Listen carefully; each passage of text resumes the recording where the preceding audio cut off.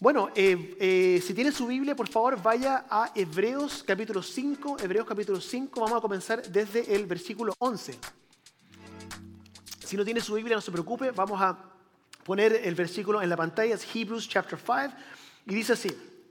Dice, sobre este tema tenemos mucho que decir, aunque es difícil explicarlo, porque a ustedes en lo que les entra por un oído les sale por el otro. En realidad, a estas alturas ya deberían ser maestros y sin embargo necesitan que alguien vuelva a enseñarles las verdades más elementales de la palabra de Dios. Dicho de otro modo, necesitan leche en vez de alimento sólido. El que solo se alimenta de leche es inexperto en el mensaje de justicia, es como un niño de pecho. En cambio, el alimento sólido es para adultos, para los que tienen la capacidad de distinguir entre lo bueno y lo malo, pues han ejercitado su facultad de percepción espiritual. ¿Qué les parece ese verso? Interesante, ¿cierto? Hoy día nosotros vamos a hablar respecto a un tema que es la madurez espiritual. La madurez espiritual. ¿Qué es lo que significa ser maduro espiritualmente? Pero quiero comenzar contándoles algo que usted quizás ya lo sabe.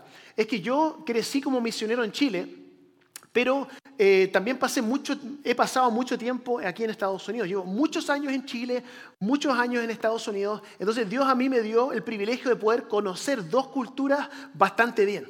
Entonces hay cosas de la cultura estadounidense que me gustan y otras que no me gustan tanto. Y hay cosas de la cultura chilena que me gustan, pero que hay otras que tampoco me gustan tanto. Lo que me gusta de la cultura americana es que las personas tienden a respetar la distancia, como que no se entrometen demasiado en los temas de uno, ¿cierto? Pero también lo negativo es que es muy difícil hacerse amigos profundos en esta cultura, ¿cierto? Ahora, de la cultura chilena, ¿cierto? Hay muchas cosas que son preciosas. Una de las cosas que me encanta de la cultura chilena es que uno realmente puede hacerse de amigos muy fácil, ¿cierto? Uno se acerca a alguien y casi que se vuelve familia inmediatamente. Pero la parte que es un poco negativa es que las personas tienden a entrometerse un poco en los temas personales, ¿cierto? Aquí en Estados Unidos, por ejemplo, si uno se compra un carro, alguien se le va a acercar y le va a decir, oiga, qué lindo tu carro, qué precioso tu carro, ¿cierto? Y ese es el final del tema. En Chile te van a decir, oye, qué lindo tu carro, ¿cuánto te costó? Entonces, como que un poco uno se entromete. Pero la verdad es que las dos culturas tienen cosas buenas y las dos culturas tienen cosas que quizás son un poco negativas. Y es por eso, como Dios me bendijo con haber conocido estas dos culturas, es que se me ocurrió un concepto que lo he compartido antes, que es el concepto de los niveles de las relaciones. Hemos hablado de que en las relaciones hay tres niveles, ¿cierto? El nivel 1 es el nivel de la puerta. Imaginemos que estamos en una casa, ¿cierto? Entonces hay un primer nivel que es el nivel de la puerta de entrada. El nivel de la puerta de entrada es la relación que uno tiene con el cartero, ¿cierto? No es muy cercana, quizás unas dos palabras va a hablar con el cartero y eso es todo. Pero hay un nivel más profundo que le hemos llamado el nivel de la sala, ¿cierto? Y en la sala es una relación un poco más íntima, podríamos decir, más conversaciones, nos tomamos un café juntos, etcétera, etcétera.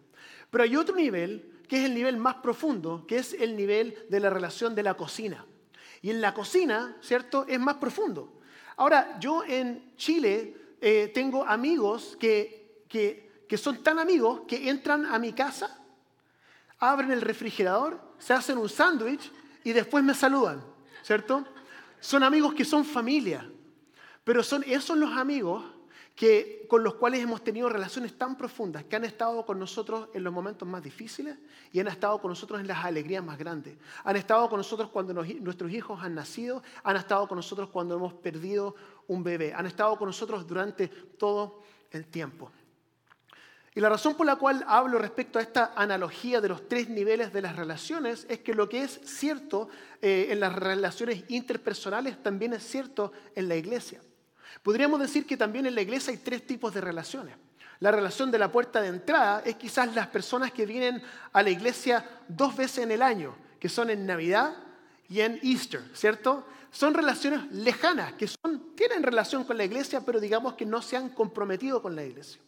Después hay un segundo nivel que podríamos decir que es el nivel de la sala, que es un poco más profundo, que podríamos decir que somos todos los que venimos a la iglesia el domingo por la mañana, ¿cierto? Venimos a la iglesia, participamos, pero no más allá.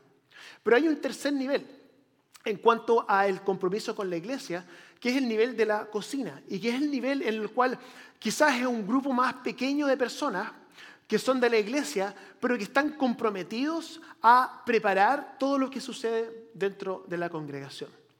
Podríamos decir que si la iglesia fuese un restaurante, podríamos decir que la mayoría de las personas llegan como personas que van a servirse el alimento, pero son muy pocos los que están en la preparación en la cocina. Uno llega el domingo y está la mesa servida, ¿cierto? Está la entrada, está todo preparado, está la mesa puesta, ¿cierto? Y uno llega y está todo listo.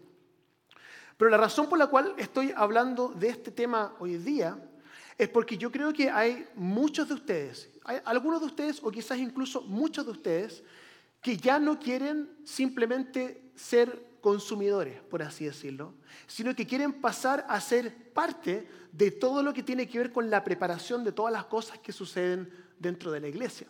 Podríamos decir que algunos de ustedes quieren pasar de la sala a la cocina. Ahora, en la cocina, ¿cierto? Quizás suceden problemas. Uno ve, hay ciertas relaciones más íntimas y uno empieza a conversar y empieza a preparar todo para el domingo, pero es necesario que haya un grupo de nosotros que seamos parte de eso, y yo creo que hay algunos de ustedes que ya están preparados para ya comprometerse un poco más con la iglesia. Y es de eso lo que quiero hablar hoy día.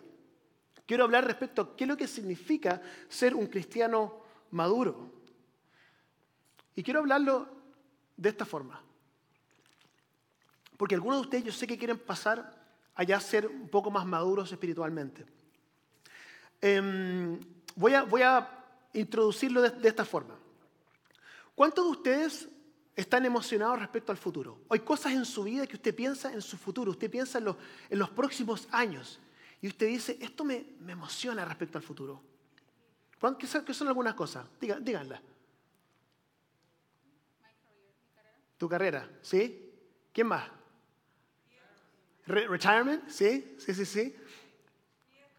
Nietos, ¿sí? No pressure, ¿cierto? Pero son cosas que uno mira hacia el futuro y uno dice, oye, que me gustaría hacer. Por ejemplo, a mí me gustaría poder escribir un libro. Y ya comencé el libro, llevo escribiendo el libro hace como 6 meses atrás. Me gustaría poder terminar el libro, ¿cierto? Me gustaría quizás en algún momento sacar un doctorado, me gustaría viajar a Europa. Hay cosas que yo pienso que digo, oye, me levanto en la mañana y estoy emocionado respecto al futuro. Creo que esto es muy importante para nosotros poder pensar en algo que nos emociona respecto al futuro. Por eso que Amazon es tan popular, ¿cierto? Uno, ¿cierto?, hace un pedido y uno dice, oh, ya viene, ¿cierto? Hay algo que uno dice, oh, ya viene el paquete, ¿cierto? Ya viene en camino. Pero lo que es cierto para nosotros individualmente, también es cierto para nosotros de manera colectiva. Nosotros como iglesia debiésemos pensar en el futuro, nuestro futuro como iglesia, y pensar con emoción respecto a lo que se viene para nuestra iglesia en los próximos años. Ahora, hay un problema. Y este problema no es específicamente esta iglesia, sino que hay un problema con la iglesia en Estados Unidos. La iglesia en Estados Unidos está en un terrible decline, ¿cierto? Una de las últimas encuestas de la empresa Gallup dice que 3.700 iglesias se cierran en Estados Unidos todos los años. Y también está diciendo que de las 348.000 iglesias que existen en este momento, 100.000 de esas iglesias se van a cerrar en los próximos años. O sea, se están cerrando más iglesias de las que se están plantando. Y eso es un problema de lo que está pasando ahora. Hay muchas iglesias y las que todavía existen están apenas aguantando, están apenas pagando los biles, están profundamente endeudadas, no tienen ningún bautismo, pasan años y no hay ningún bautismo y personas están abandonando la iglesia. Entonces la pregunta que yo me hago cuando pienso en esto, digo, ¿qué es lo que hace que nuestra iglesia sea diferente? ¿Qué es lo que hace que la iglesia cristiana de Downey sea diferente a las otras iglesias? ¿Cómo es posible que nosotros sigamos funcionando después de 153 años? Algunos de ustedes no lo sabían. 153 años lleva esta iglesia. ¿Cómo es que nosotros hemos bautizado 63 personas desde el 2020? Quiero responder esta pregunta con una confesión. Yo cuando tomé este trabajo hace 3 años atrás, yo pensé que mi trabajo iba a ser revitalizar esta iglesia. Hay que revitalizarla. Yo pensaba, una iglesia de 150 años, ¿cierto? Están pensando en el pasado. Y yo digo, bueno, tengo que hacer algo para que esta iglesia vuelva, ¿cierto?, a renacer. Porque yo asumía de que si una iglesia tiene tantos años, que la iglesia va a estar pensando en los viejos tiempos. ¿Cómo podemos traer los viejos tiempos a esta iglesia? Y tuve que arrepentirme de ese pensamiento. Porque lo que tengo que yo pensar como pastor de esta iglesia no es cómo yo puedo revitalizar esta iglesia, sino cómo yo puedo descubrir qué fue lo que permite que esta iglesia todavía siga funcionando después de 153 años. ¿Usted sabe que esta iglesia se plantó 4 años después del asesinato de Abraham Lincoln? ¿Cierto? Es increíble cómo esta iglesia ha podido realmente sostenerse. Entonces, cuando pienso en el futuro de esta iglesia, pienso en los próximos años, tenemos que recordar todo lo que Dios ha hecho durante todo este tiempo. No sé si usted ha visto al otro lado de esta muralla, hay una placa y hay unas fotografías también de todos los pastores que han venido antes que yo. Y yo pienso en esa placa y yo digo, estos pastores tuvieron que, con sus equipos por supuesto, tuvieron que pasar por tantas cosas. Mire, la Gran Depresión, la viruela, Vietnam, la Guerra Fría, 9/11, Pearl Harbor, el asesinato de Kennedy, la recesión del 2007, COVID-19. Todos estos pastores que vinieron antes tuvieron motivos fuertes para entrar en desesperación y pensar que ya no había futuro y lo más fácil hubiese sido cerrar las puertas. Entonces, esa es la pregunta que yo me estaba haciendo. Yo me pregunto, ¿qué es lo que era lo que tenían estos pastores que permitió que ellos pudiesen seguir adelante a pesar de toda la oposición? Bueno, una respuesta obvia es la fe, ¿cierto? La fe. Estos pastores tuvieron fe. ¿Qué es lo que es la fe? Hebreos 11:1. Dice, ahora bien, la fe es la garantía de lo que se espera, la certeza de lo que no se ve. No me pida que yo le explique lo que estoy a punto de decir, pero Dios me ha puesto en mi corazón una fe tan grande por esta iglesia, tan grande, que yo tengo la certeza y tengo la convicción de que muy pronto vamos a tener que sacar todas esas tapas que están atrás. Y esto va a estar abierto y esta iglesia, este servicio va a estar lleno. Estoy seguro. O sea, no tengo ninguna duda en mi mente de que así, y no lo puedo explicar, de que vamos a tener que agregar otros servicios y que pronto ya vamos a ser una iglesia que va a necesitar tener 3 servicios porque Dios va a bendecir esta iglesia, la va a bendecir. Y que no solamente van a ser domingos en que uno levanta la mano, ¿cierto?, las personas que son nuevas, sino que cada domingo vamos a ver que en ese bautisterio se van a bautizar personas y va a ser extraño, va a ser raro un domingo que, oye, no hubiera un bautismo este domingo, porque todos los domingos tenemos bautismo. Eso, hermano y hermana, es lo que Dios puso en mi corazón y no lo digo por mí, porque cuando Dios pone algo en el corazón de una persona, uno no lo puede explicar. Y yo creo que realmente eso es lo que Dios también puso en los pastores que vinieron antes que yo, porque si no, ¿quién explica que esta iglesia duró de 153 años?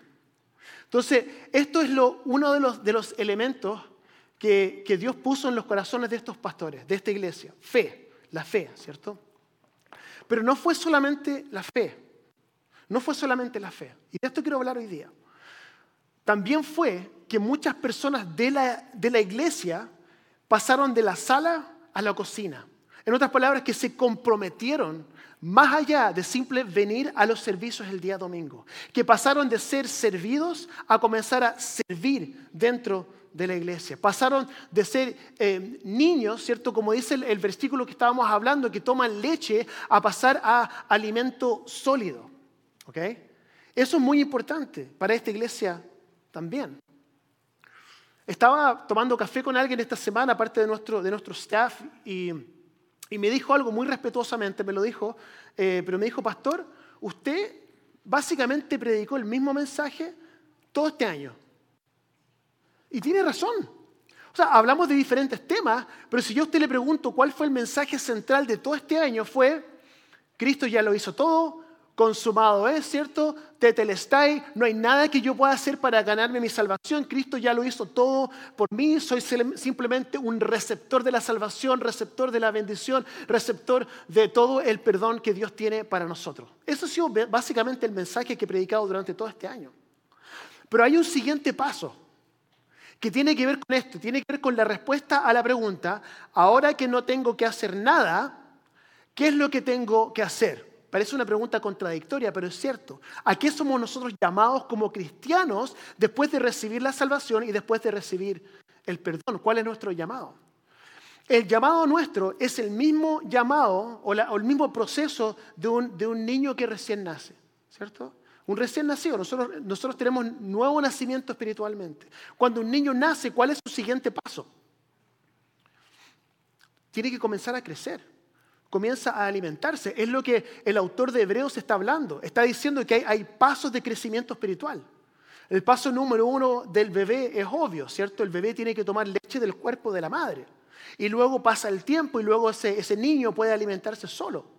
Y luego cuando pasan los años quizás va a casarse, va a tener hijos y va a estar alimentando a su hijo de esa forma. Entonces, de la misma forma que hay 3 pasos dentro del crecimiento físico de una persona, también hay 3 pasos dentro del crecimiento espiritual. Es normal cuando uno es nuevo en la iglesia y uno recién tiene su nuevo nacimiento espiritual, depender del cuerpo. Tomar leche del cuerpo de la iglesia, venir los domingos y simplemente recibir. Pero el siguiente paso es que usted pueda alimentarse solo de la palabra de Dios. Y después el paso número 3 es que usted pueda alimentar a otros. Por eso que dice en la palabra, algunos de ustedes, dice el autor de Hebreos, ustedes debieran ser maestros ya a esta altura. Está llamándole la atención a la iglesia. Ustedes a esta altura ya debieran ser maestros, pero todavía están tomando leche. Si uno ve a un niño de 10 años tomando leche del pecho de la madre, uno dice, oiga, ¿qué está pasando aquí? ¿Cierto? Sin embargo, uno puede venir 10 años a la iglesia y todavía estar tomando leche y uno dice, es que, no sé, está bien. No debiera ser así, hermanos y hermanas. Y es por eso que quiero hablar de este tema hoy día, en los minutos que me quedan. En la madurez espiritual, la madurez espiritual tiene muchos aspectos de los cuales vamos a estar hablando durante el próximo año. Comenzando desde el 1 de enero vamos a estar hablando respecto a qué es lo que significa ser maduro espiritual. Vamos a hacer toda una serie al respecto. Pero hoy día quiero hablar respecto a un aspecto de la madurez espiritual que es muy importante y creo que nunca lo he hablado en esta iglesia. Quizás lo he mencionado, pero nunca lo he hablado. Nunca he hecho un mensaje respecto a esto. Y es respecto al diezmo. ¿No está contento de haber venido a la iglesia hoy día? ¿Cierto? Porque es un tema que inmediatamente uno se incomoda, no sé por qué, pero simplemente es así. Quiero hablar respecto a esto porque el diezmo es algo que la Biblia nos habla respecto al diezmo, y si la Biblia habla respecto al diezmo, yo tengo que hablar del diezmo. No puedo no hacerlo. El diezmo, ¿qué es lo que es? Quizá usted no sabe lo que es el diezmo. El diezmo es el 10% de su ingreso. De todo lo que usted recibe es el 10%. Esto sale a través de toda la Escritura. Era la ofrenda básica en el Antiguo Testamento y por sobre esas ofrendas habían otras ofrendas. Es algo que continúa dentro del Nuevo Testamento. Cristo mismo lo valida en Mateo capítulo 23. Es una práctica de la iglesia primitiva y es una práctica hasta el día de hoy. Algunos de ustedes dirán, pastor, el diezmo ya no es ya. Porque la Biblia claramente dice que Jesús vino a anular la ley. ¿Cierto? Todos hemos leído ese versículo. ¿No? ¿Lo conocen o no? Voy a hacer una serie respecto a cosas que Jesús nunca dijo. ¿Ok? Dice en Mateo 5:17, no piensen que he venido a anular la ley o los profetas. No he venido a anularlos, sino a darles cumplimiento. ¿Qué significa esto? Significa que usted no diezma para salvarse. Significa que usted no da el diezmo para ganar puntos con Dios. Y uno dice, bueno, entonces, ¿por qué debiéramos dar el diezmo? De la misma razón por la cual nosotros no mentimos, de la misma razón por la cual nosotros no robamos, de la misma razón por la cual nosotros no cometemos adulterio, porque todas esas cosas están dentro de la ley del Antiguo Testamento. Cristo no vino a anularnos, sino a darle cumplimiento, lo que significa que estos ya no son temas de salvación, pero siguen siendo cosas que nosotros continuamos haciendo como seguidores de Cristo. Sin embargo, A pesar de que quizá usted esto ya lo sabía, es muy probable que ya lo sabía, que el diezmo es una práctica del Antiguo Testamento, que continúa en el Nuevo Testamento, la iglesia primitiva y hasta nosotros en este momento. Es seguro decir, y con esto por favor no quiero que usted se sienta culpable, porque si usted se va con culpa, no he hecho bien mi trabajo o usted no me ha entendido a lo que yo me refiero. Puedo decir con certeza que el 50% de nuestra iglesia no está diezmando. No lo están haciendo. ¿Ok? Quizá usted en este momento no lo sabía. Usted, bueno, no sabía que la Biblia decía que tenía que diezmar, así que cuando termine este mensaje, voy a comenzar a dar mi diezmo de ahora en adelante. Es posible que simplemente no lo sabía, pero ahora usted lo sabe. Y quiero decirle que Dios habló fuertemente a mi corazón esta semana, que para muchos de ustedes, su siguiente paso en su madurez espiritual es comenzar a entregarle a Dios lo que usted le ha estado reteniendo. Y esto es el diezmo.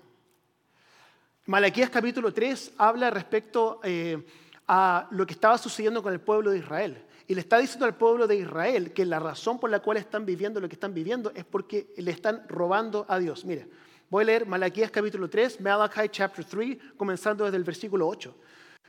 Este es Malaquías profetizándole lo que Dios le estaba diciendo al pueblo de Israel en ese tiempo. ¿Acaso roba el hombre a Dios? Le dice, ustedes me están robando.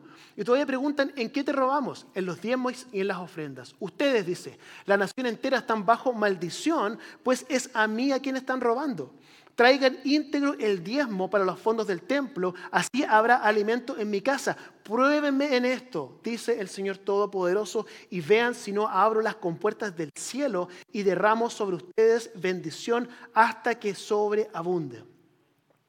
Mire, para ser claro, Dios no está amenazando al pueblo de Israel de que los va a castigar si no dan el diezmo.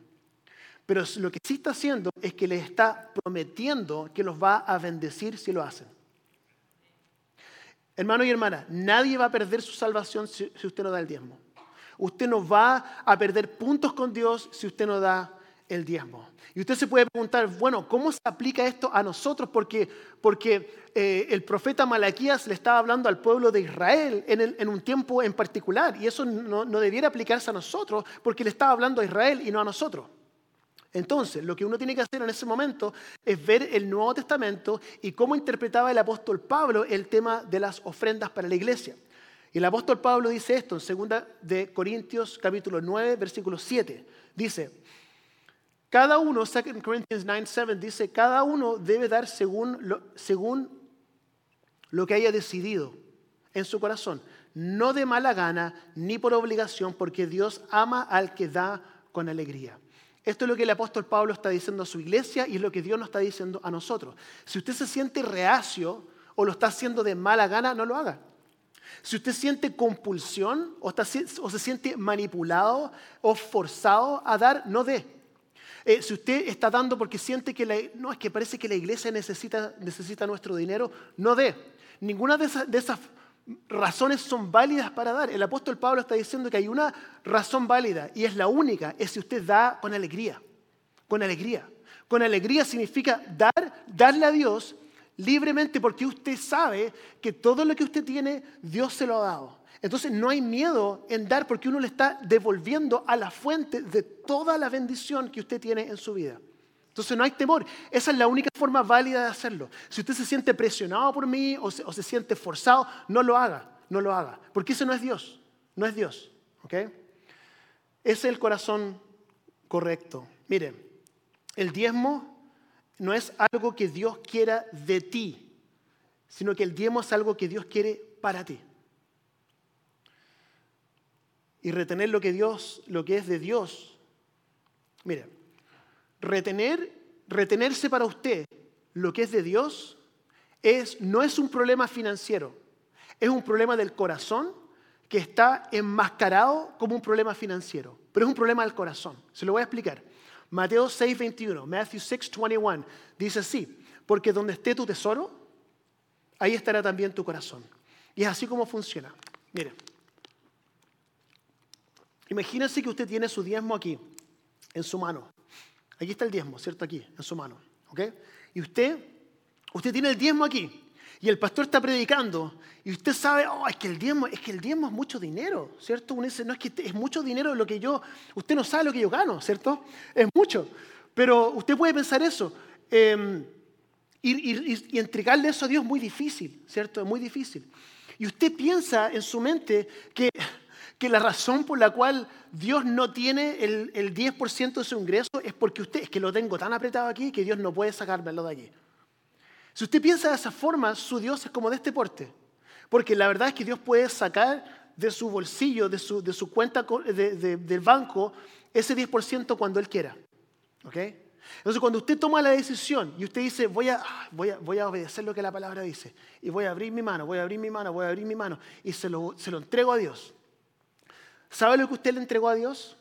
Usted no le entregó su dinero. No se lo entregó, porque el dinero siempre fue de Dios, siempre. Lo que usted le entregó fue la parte de su corazón que le estaba reteniendo.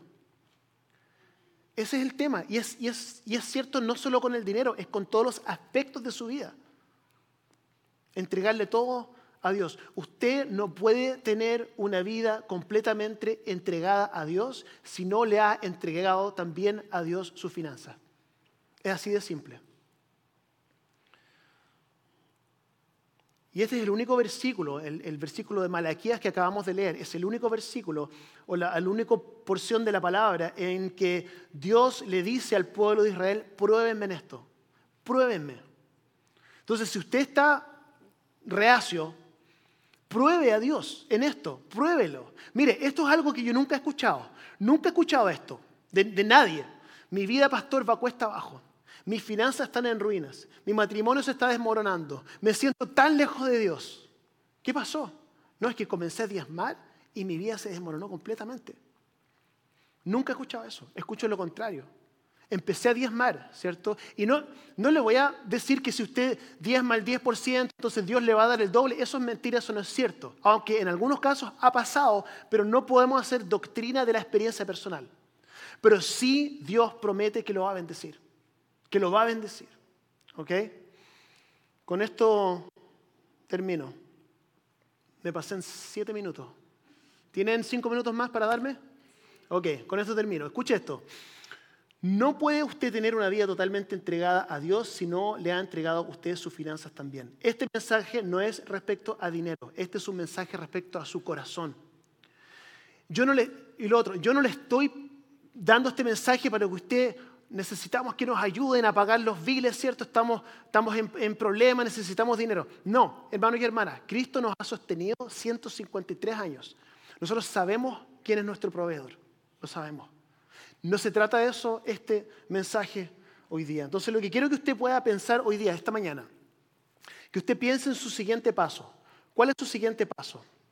Algunos de ustedes nunca han dado nada. Y eso no es para que usted se sienta culpable, simplemente es una realidad. Nunca han dado nada, ni siquiera $1. Su siguiente paso es comenzar a dar regularmente. ¿Okay? ¿Y por qué digo regularmente?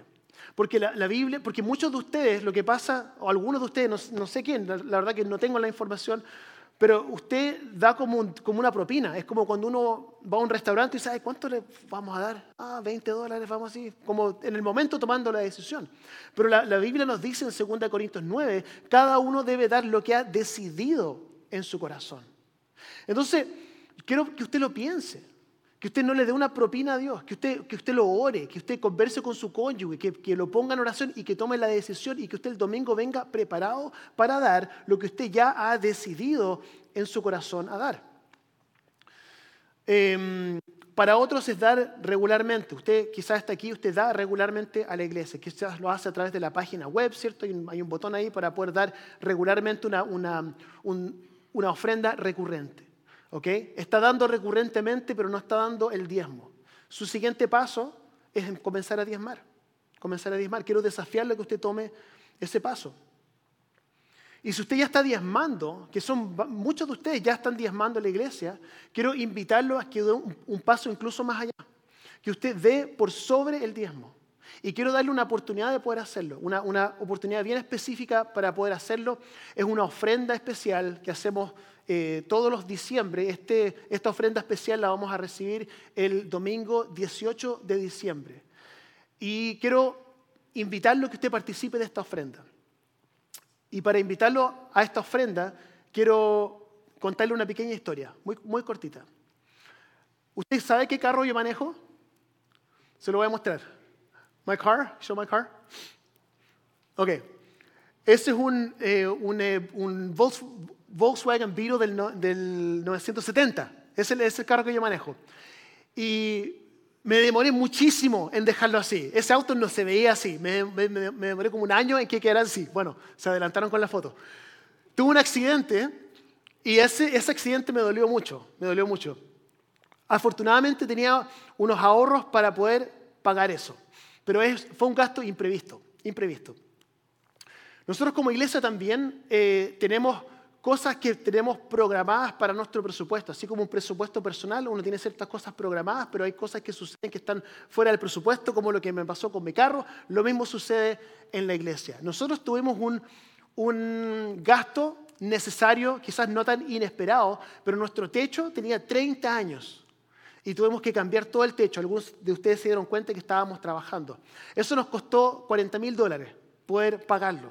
Entonces quiero invitarlo a que usted pueda, el 18 de diciembre vamos a recibir una ofrenda especial porque tuvimos que sacarlo de nuestros ahorros. Así que para poder refortalecer las finanzas de la iglesia, quiero invitarlo a que usted pueda participar de esa ofrenda especial. We have a special offering.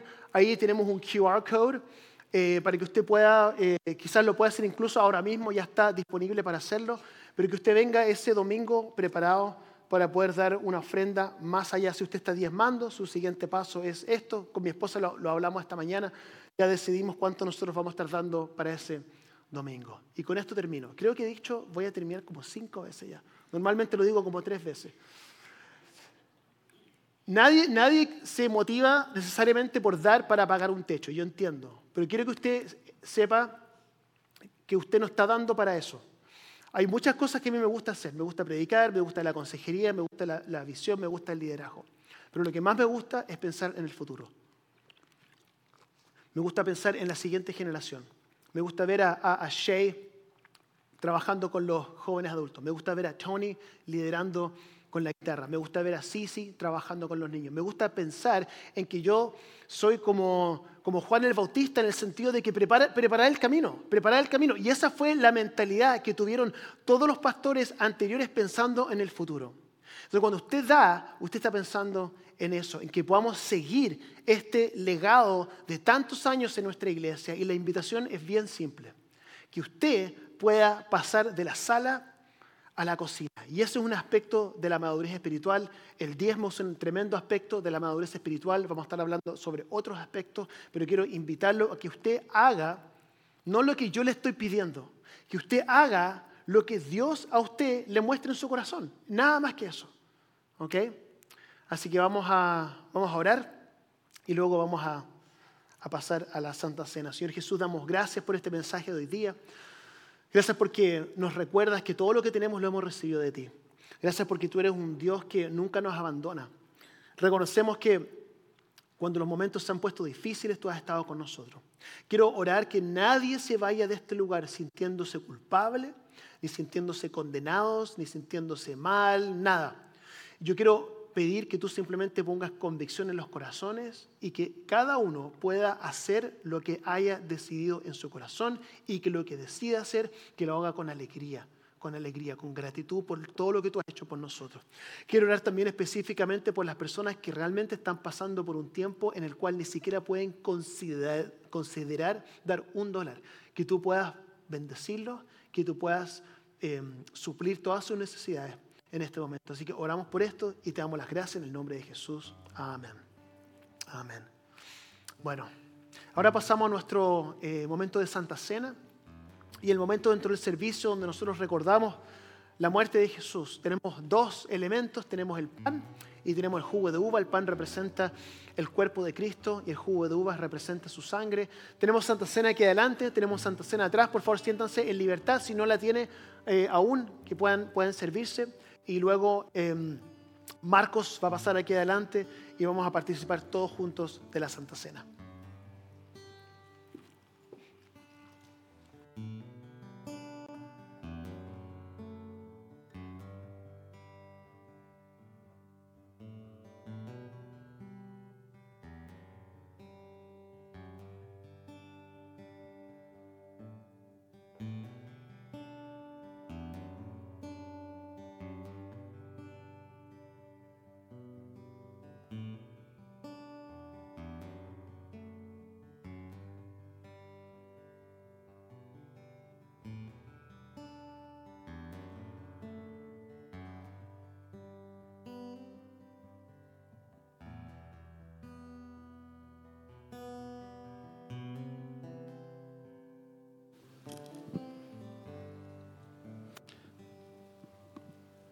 Buenas tardes.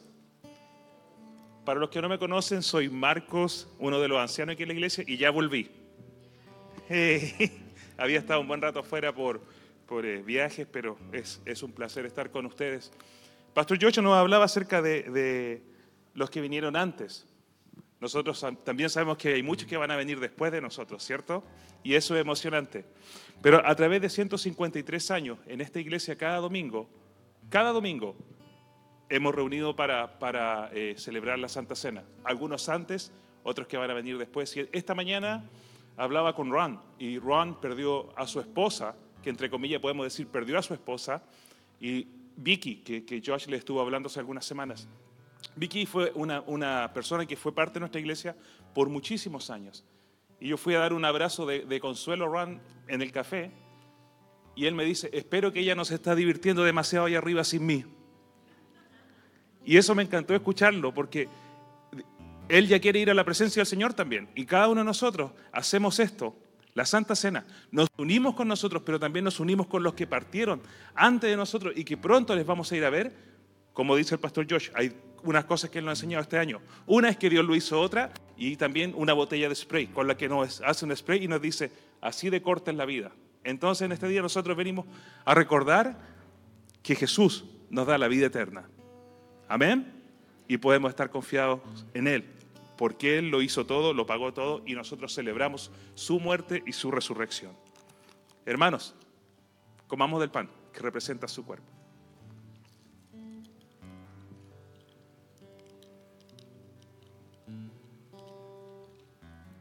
Y de la sangre que representa la sangre de Jesús que hace el nuevo pacto eterno para nosotros. Señor, nosotros te damos gracias por estos símbolos, porque sabemos que en ti y a través de recordar cada domingo tenemos la seguridad de vida eterna. Y te alabamos, Señor, y esperamos por el día que tú vienes a buscarnos, Señor, o que nosotros vamos a tu presencia a celebrar de esa eternidad hermosa contigo. Te bendecimos. En el nombre de Jesús. Amén. Pastor Yocho hablaba acerca... antes de eso voy a invitar a Che, que venga aquí, y al final voy a cerrar con unos avisos. ¿Conocen a Che? Denle un aplauso a Che. Este hombre, junto con los demás que mencionaba, representan el futuro de nuestra iglesia. De esta iglesia o de otra iglesia donde el Señor le llame, pero dale un gran aplauso. No, I said all bad things about you. Okay. No entiendo, pero... hola, buenos días. ¿Cómo Hi, están? good morning. So today we're going to be talking about one of the missions that we support here. Hoy día vamos a estar hablando acerca de una de las misiones que nosotros apoyamos. The mission we're going to be talking about today is the Korean Christian Gospel Mission. Y vamos a hablar acerca de la misión del Evangelio en Corea. This church was founded in this missions organization was founded in 1965, and our church was one of the churches that helped get them started. Y esta organización comenzó en 1965 y nuestra iglesia, la Iglesia Cristiana de Downey, le ayudó a comenzar esta misión. The missionary that started this 60 years ago was actually mentored by one of our former pastors here. Y el pastor que comenzó esta misión fue mentoreado por uno de nuestros pastores acá.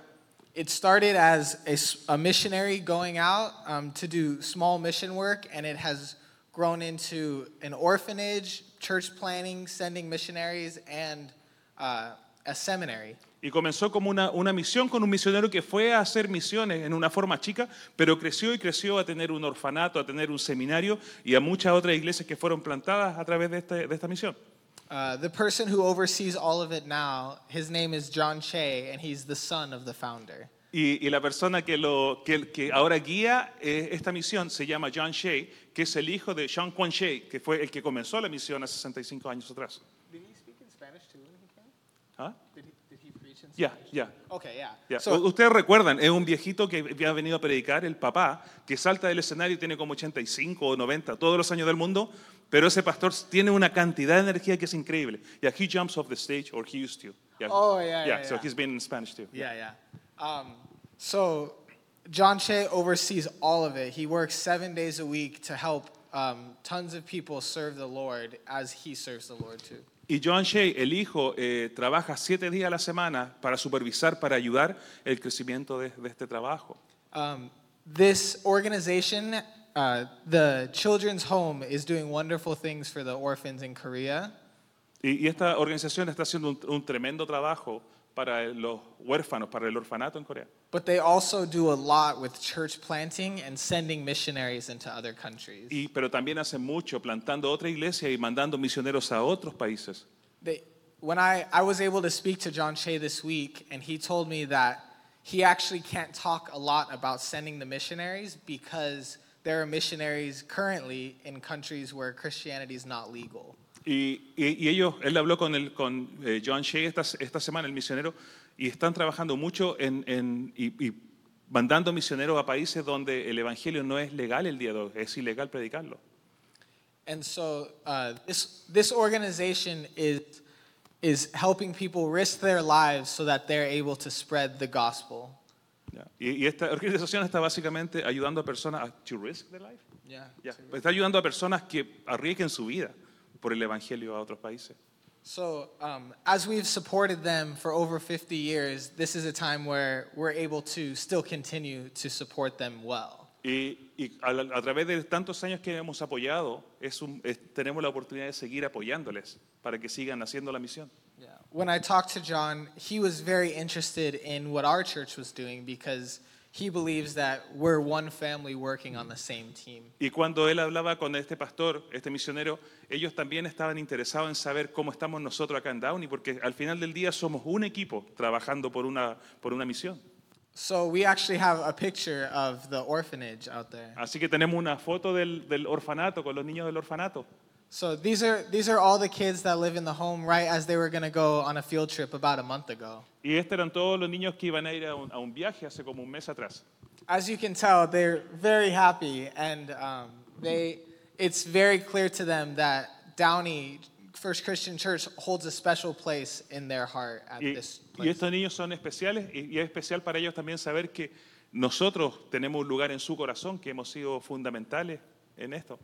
And so as we look forward to supporting them well as a church, there are a few things that we could be doing. Y al mismo tiempo nosotros miramos al futuro y hay cosas que podemos estar haciendo para seguir apoyándoles. The first thing that we can be do, as I've talked each time I've come up here, is we can be praying for them because they are very much in need of prayer. Lo primero que podemos hacer es orar por ellos porque necesitan estar en nuestras oraciones, necesitan oración. Like I said, there are people risking their lives in countries that it's illegal, and they're just trying to do the Lord's work, so we can come alongside them in prayer that God would continue to protect and Y hay sustain gente que them. están arriesgando sus vidas en lugares donde el evangelio no es permitido, es ilegal. Entonces podemos estar orando por ellos para que el evangelio siga propagándose. Another thing is that the orphanage is facing pressure from the government to push out Christianity, so praying that the Lord would continue to sustain the kids in the orphanage. El trabajo del orfanato también está sufriendo presión a veces del Estado para poder sacarlo del sistema. Necesitamos estar orando para ellos para que puedan sobrevivir y poder seguir existiendo. And as I said, John works 7 days a week, so he actually doesn't have a lot of time to spend with his wife and family. So he asked for prayer that the Lord would help him to do that as well, to be a good father. Y también el pastor John, como está trabajando tanto, nos pide que oremos por él y su familia para que él pueda encontrar y hacer el tiempo para pasar el tiempo con su esposa y con sus hijos y no neglect them. Yeah, look, you said that word before. Yeah. And so one way, aside from prayer, that we could also be helping them is through encouraging them. Y otra forma que también podemos ayudarles es a través de animarles. For both John and the missionaries, it can get very heavy and lonely doing the work that they're doing. A veces cuando están haciendo el trabajo del ministerio, a veces el trabajo puede ser duro, pero también ser solitario, que te quedas solo. So one thing that we can do as a church is write letters of encouragement and prayers to them for the kids, the missionaries, and the staff. Y entonces una de las cosas que podemos hacer es escribirles cartas para animarles, tanto para ellos como para los que trabajan en el orfanato. So currently I have a table set up in the cafe. Así que ahora él tiene una mesa allá en el café. con este papeles? No, Oh, ¿estos papeles? ok. Ya con ese papel, mira el gringuito que habla bien español. He said, tenemos en inglés en el otro side, I don't know. Lado. En el otro lado? Ajá. Otro lado en español también. Okay. So they have it in both sides. Okay. And so these papers have suggestions and recommendations for who to write to and what you can be writing to them. Yeah. So en el papel tienen recomendaciones a quién escribirle y a quién y qué escribirles. So this is a small way that we can make a big difference in helping our brothers and sisters in Y Korea. esta es la forma en cómo podemos hacer una gran diferencia. Isn't it great that we can be all one family in Christ? Somos toda una familia en Jesús con diferentes idiomas, pero con los coreanos, con gringuitos, con latinos, todos somos una familia en Jesús. Amén. Dar un aplauso a Che. That's it. Yep. Okay. Thank you. You want to pray for them? Sure. We'll pray for. Vamos a orar por esta misión. Go ahead. You pray, and I'll translate. Yeah. Real quick. Yeah. Lord God, we thank you that we can come and worship you together as a family. Señor, te damos gracias que podemos venir y alabar tu nombre como familia.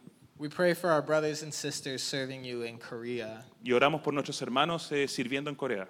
that amongst the hardship and persecution, that you're still good to them and faithful to them. Que a través de este tiempo que ellos pasan a veces por persecución y dificultades, ellos puedan experimentar tu fidelidad y sigas siendo fiel a ellos. We pray that you would continue to protect them and sustain their ministry as they pursue serving you more. Oramos que tú les continúas protegiendo y bendiciendo su ministerio a través del tiempo que ellos te sirven. We pray for the missionaries in the dangerous countries that you would continue to spread their word and protect them. And Oramos por los misioneros que están saliendo de ahí para ir a los países que están en peligro, que tú les protejas, Señor, a esos misioneros. we pray that you would empower us to continue to love and support them well from where we're at too. Y tú, Señor, oramos que tú nos des el poder para poder seguir apoyándoles y soportándoles desde donde estamos. And we pray all of this would be por tu gloria. Y, Señor, oramos que todo esto sea para tu gloria. We love you and we thank you for loving us so much. Y te amamos y te agradecemos por amarnos tanto. We pray all these things in Jesus' name. Oramos estas cosas en el nombre de Jesús. Amén. Amén Amén. y amén. Thank you, brother. Un par de avisos. El próximo sábado vamos a estar limpiando el campus. Así que si usted tiene tiempo para venir a ayudarnos, venga a ayudarnos. Vamos a prepararlo bien bonitos para todas las visitas que van a venir en los días de Navidad, en las fiestas, pero también para nosotros, ¿cierto? Otro aviso súper importante, que si no se los digo, no puedo dormir en mi cama esta noche. Esta noche a las 5 de la tarde, mi esposa va a estar haciendo con las mujeres el SUP, ¿cómo se llama? Super, algo así, ¿no? Donde las mujeres están invitadas para venir a hacer la fiesta de mujeres a las 5, la fiesta que cada año hacen. Así que si usted se inscribió, véngase, no se olvide. Otra cosa, por supuesto, la ofrenda del 18. Me encantó el sermón de hoy día del pastor Josh. ¿A usted le gustó? ¿Cierto? Está bonito, porque a veces cuando se habla de diezmo hay silencio. Pero el diezmo es algo tan importante para todos nosotros. Y la única forma en cómo podemos experimentar es cuando pasamos a través de eso. Hace años atrás, con Huguito andábamos en bicicleta. Obviamente yo ando mucho más rápido que Hugo. No, de broma. Hugo es rapidísimo. Y invitamos a varios amigos, entre esos Johan, Josh, estaba Joel, por supuesto, que ahora es un máster, y Búlmaro. Y no había forma, no querían, hasta que un día se subieron a la bicicleta y nos fuimos por el río Hondo hasta Long Beach. No hay forma que tú puedas experimentar eso hasta cuando lo haces. Cuando llegas allá abajo y se abre la playa y puedes ver lo hermoso, a pesar que ellos venían sufriendo, no como nosotros que somos expertos, ¿cierto? Venían sufriendo, pero cuando solamente llegas ahí, te das cuenta de la hermosura del paisaje que te encuentras. Y desde ese entonces no hay forma que les bajemos de la bicicleta. Todos los sábados están experimentándolo. Eso es básicamente cuando nosotros tomamos el próximo paso de fe. Y es algo que solamente vas a poder experimentar cuando lo hagas. La verdad, la iglesia no necesita tu dinero. Estamos con un superávit en la iglesia. Este año tenemos más dinero que el año pasado, gracias a su fidelidad, gracias a su compromiso. Pero queremos invitarte, a los que no lo han hecho todavía, que puedas pasar a ese próximo paso. Este año, como hablaba Pastor Josh, estamos mirando hacia el futuro. Hace algunos años atrás llegó un hermoso matrimonio aquí a la iglesia, que es Johan, que está atrás, no sé si usted lo puede ver, con su esposa, y ahora tienen una hermosa hija. Mira, ahí está Johan, ¿lo ve? A servir en esta iglesia. Y Johan es un joven muy maduro que este año comienza a servir como anciano en la iglesia.